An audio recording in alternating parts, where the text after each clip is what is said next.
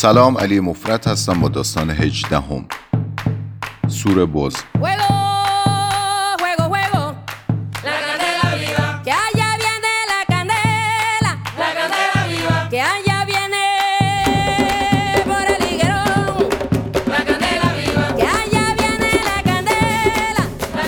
داستان درخشانی از ماریو وارگاس یوسا، نویسنده بزرگ کشور پرو. این داستان در نشر علم به چاپ رسیده و توسط عبدالله کوثری بزرگ مثل همیشه استادانه و شاعرانه به فارسی برگردونده شده. در همین صفحه اینستاگرامی اشاره کردیم که سور بز به بخشی از تاریخ کشور دومینیکن میپردازه، در دوره‌ای که رافائل لئونیداس تروخیو دیکتاتور فاسد به این کشور حکومت میکرد. تروخیو در تاریخ 30 می 1961 توسط گروهی از نظامیان معترض به قتل میرسه. تروری که شاید یکی از تأثیرگذارترین اتفاقات ثبت شده در تقویم ملی دومینیکن باشه. البته اطلاعات کلی مربوط به شناخت کتاب سور بز در هایلایتی به همین اسم توی همین صفحه اینستاگرامی آورده شده که پیشنهاد میکنم حتما سری بهش بزنید. این کتاب رو از این جهت معرفی میکنم که برای همه ما در این تاریخ و این جغرافیا رنگ و بوی آشنا داره. مطالعه و تلاش برای آگاهی به مرور زمان از یک جامعه یک چراغ میسازه. چراغی که شاید روشنگر راه نسل‌های بعدی اون جامعه باشه. سور بز تلفیقی از تاریخ، سیاست، جامعه شناسی و روانشناسیه که در سینی طلای ادبیات برای مخاطب سرو شده. بخونیمش و فکر کنیم. همین. در ادامه 2 بخش از داستان رو خواهیم شنید. در بخش اول روایت دردناکی از تجاوز تروخیو به یک دختر 14 ساله رو میشنویم از زبان همون دختر که حالا به یک زن میان ساله آسیب دیده تبدیل شده، اورانیا کابرال. و در بخش بعد برشی از یک مکالمه بین تروخیو و خواکین بالاگر، رئیس جمهور تشریفاتی وقت دومینیکن. البته در کتاب از این دست گفتگوهای بین دیکتاتور و افراد چاپلوس زیر دستش زیاد میشه پیدا کرد، اما گفتگو با بالاگر رو به این جهت انتخاب کردم که یکی از مرموزترین افراد کابینه تروخیوست که در شکل دادن تاریخ دومینیکن بعد از ترور دیکتاتور نقش مهم و تأثیرگذاری رو ایفا میکنه. برگردیم به سور بز، شاهکار ماریو وارگاس یوسا. Cuando llora las golondrinas y las malas señoras, abrir balcones y abrir las ventanas y las muchachas en abril. Me gusta el vino tanto como las flores y los amantes, pero no los señores. Me encanta ser amiga de los ladrones y las canciones en francés. وراندازش کرد. چشمهاش از بالا به پایین، از پایین به بالا میرفت و میآمد. بیرو در بایستی. انگار دارد گاوی یا اسبی را که تازه برای دامپروری فونداسیون خریدند سبک سنگین میکند. اورانیا در آن چشم خاکستری نافذ و کنجکاو نه تمنایی میدید نه هیجانی، فقط برآورد کردن هیکل خودش، اندازه‌گیری اندامش. توی ذوقش خورده بود. حالا میدانم چرا، اما آن شب نمیدانستم. من اندامم باریک بود، خیلی لاغر بودم و او از زنهایی خوشش میآمد که هیکل پر و پیمانی دارند، با سینه‌های درشت و کپل برجسته، زنهای گوشتالو، درست سلیقه گرمسیری. لابد به این فکر هم افتاده بود که آن اسکلت را به سیوداد تروخیو برگرداند. میدونید چرا این کار را نکرد؟ چون فکر برداشتن بکارت مردها را به هیجان میآورد. اما آدلینا، میبخشید که سری حرف میزنم. این چیزی بود که او کمی بعد به من گفت. دارم مو به مو حرفهای او را نقل میکنم. قسم میخورم. برداشتن بکارت دخترها مردها را به هیجان میارد. پتان، آن پتان وحشی وقتی با انگشت این کار را میکند بیشتر لذت میبرد. این را بعدها می گفت وقتی اختیار دهنش را از دست می داد و یک مشت جملات بی سر و ته، آه و ناله و فحش و نفرین مثل مدفوع از دهنش بیرون می ریخت تا خلق تنگش سر جا بیاید. اما فعلا خیلی مبادی آداب بود. از مشروبی که می خورد به او تعارف نکرد. شاید کنیاک دل و روده دختری به این جوانی را می سوزاند. به او جامی شراب شیرین داد. خودش برای او مشروب ریخت و به سلامتی او جام به جامش زد. اورانیا حس کرد چیزی مثل شعله آتش گلویش را سوزاند. خودم نمیدانم، روی نیمکت چسبیده به هم نشسته بودیم. لیوان شراب توی دستم می لرزید. تروخیو لبخند زنان گفت من که دخترهای کوچولو را نمیخورم و جام او را گرفت و روی میز گذاشت. خوشگلک، تو همیشه انقدر ساکتی یا فقط حالا اینجور شدی؟ دوست داری برقصی؟ حتما دوست داری، مثل همه دخترهای همسن و سال خودت. من هم دوست دارم، خیلی خوب هم میرقصم، اما وقت رفتن به مجلس رقص را ندارم. بیا برقصیم.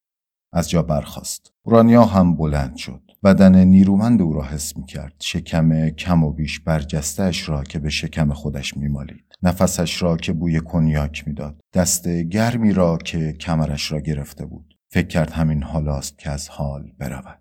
واقعا خوب می‌رقصید. گوش تیزی داشت. عین جوان‌ها حرکت می‌کرد. کسی که اشتباه می‌کرد من بودم. گفت امروز مردم توی باشگاه‌ها و خانه‌های آبرومند مرنگه می‌رقصند و این از برکت وجود اوست. پیشترها مردم تعصب داشتند. آدم‌های آبرومند می‌گفتند مرنگه رقص سیاه پوست‌ها و سرخ پوست‌هاست.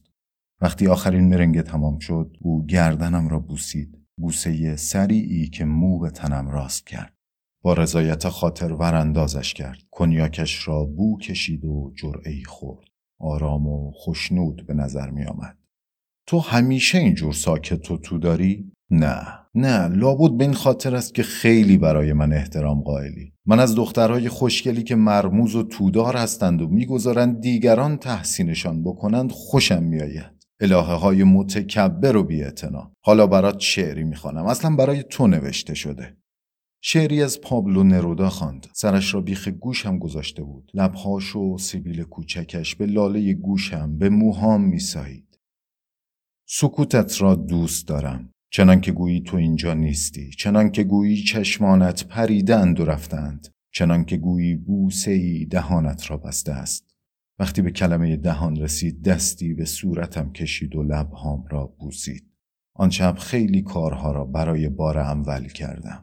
شراب خوردم، از جواهرات مامان استفاده کردم، با یک مرد 70 ساله رقصیدم و برای اولین بار یک مرد لبم را بوسید.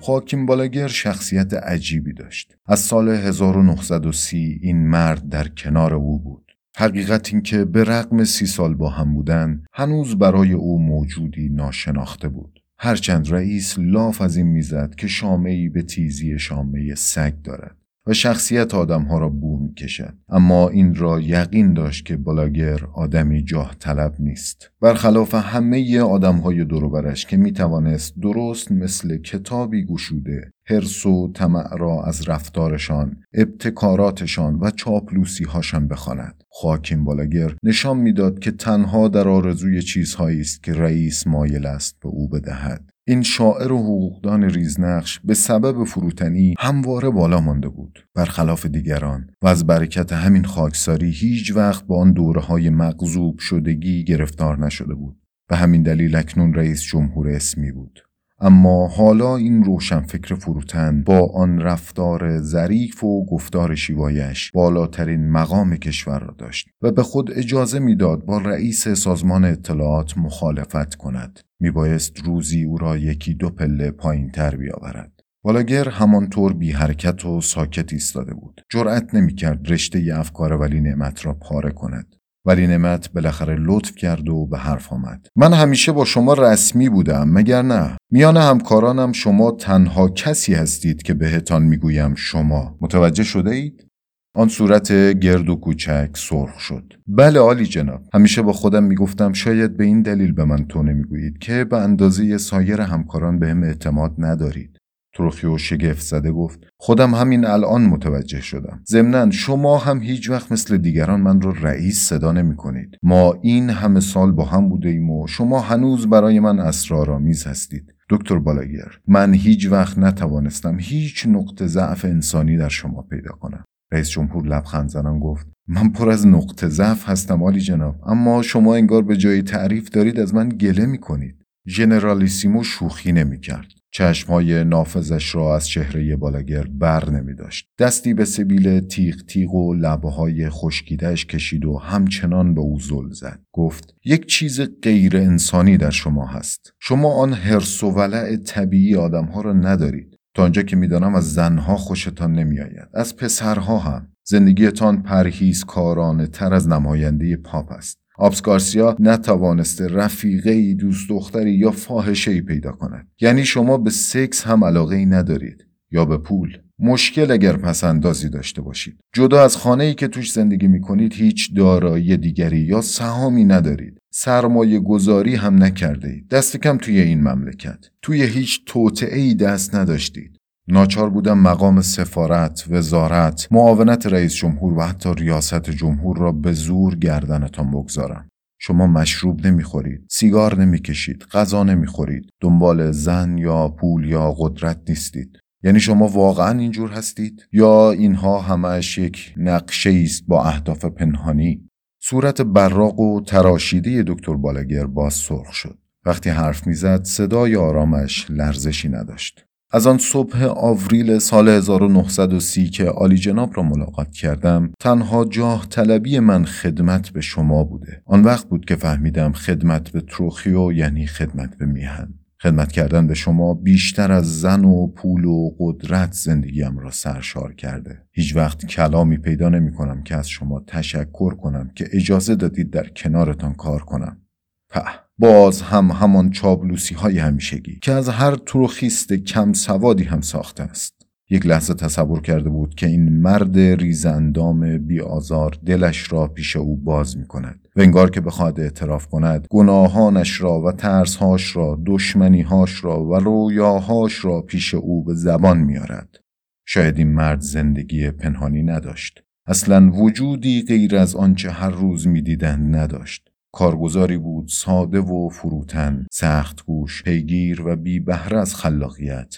مرد کوچکی که مثل ماه نوری از خود نداشت و از آفتاب تروخیو نور می گرفت.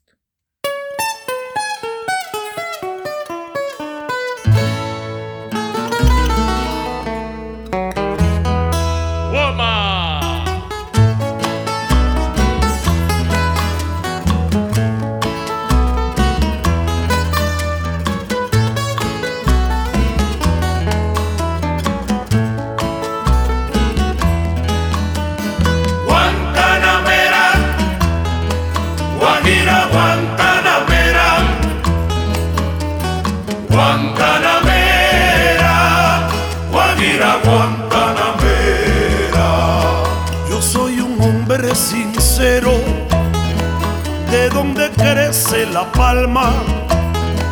Yo soy un hombre sincero, de donde crece la palma. Y antes de morir yo quiero echar mis versos del alma. Y antes de morir yo quiero echar mis versos del alma.